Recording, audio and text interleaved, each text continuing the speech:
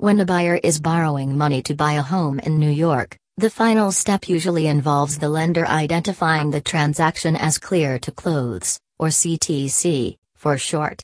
It's an important part of the process because, until the lender is ready to write that big check, the actual closing itself cannot occur.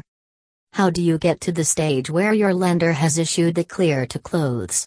The borrower must first satisfy all of the conditions and the lender is now ready to issue the funds needed to buy the home.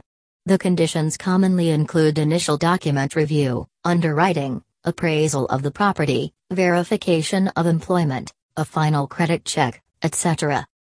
Even when a borrower is under the impression that he or she has satisfied all of the lender's requests in order to receive a clear to close, lenders will commonly issue a few last-minute requests.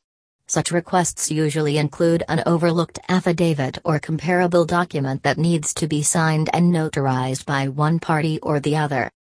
Lenders require as much documentation as they do because they are in the business of making money. And I don't say to put lenders in a negative light.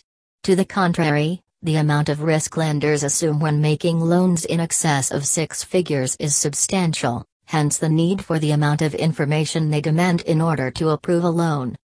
However, the question commonly arises as to why home sellers often seek out all-cash buyers, meaning buyers who do not require a loan to buy a home.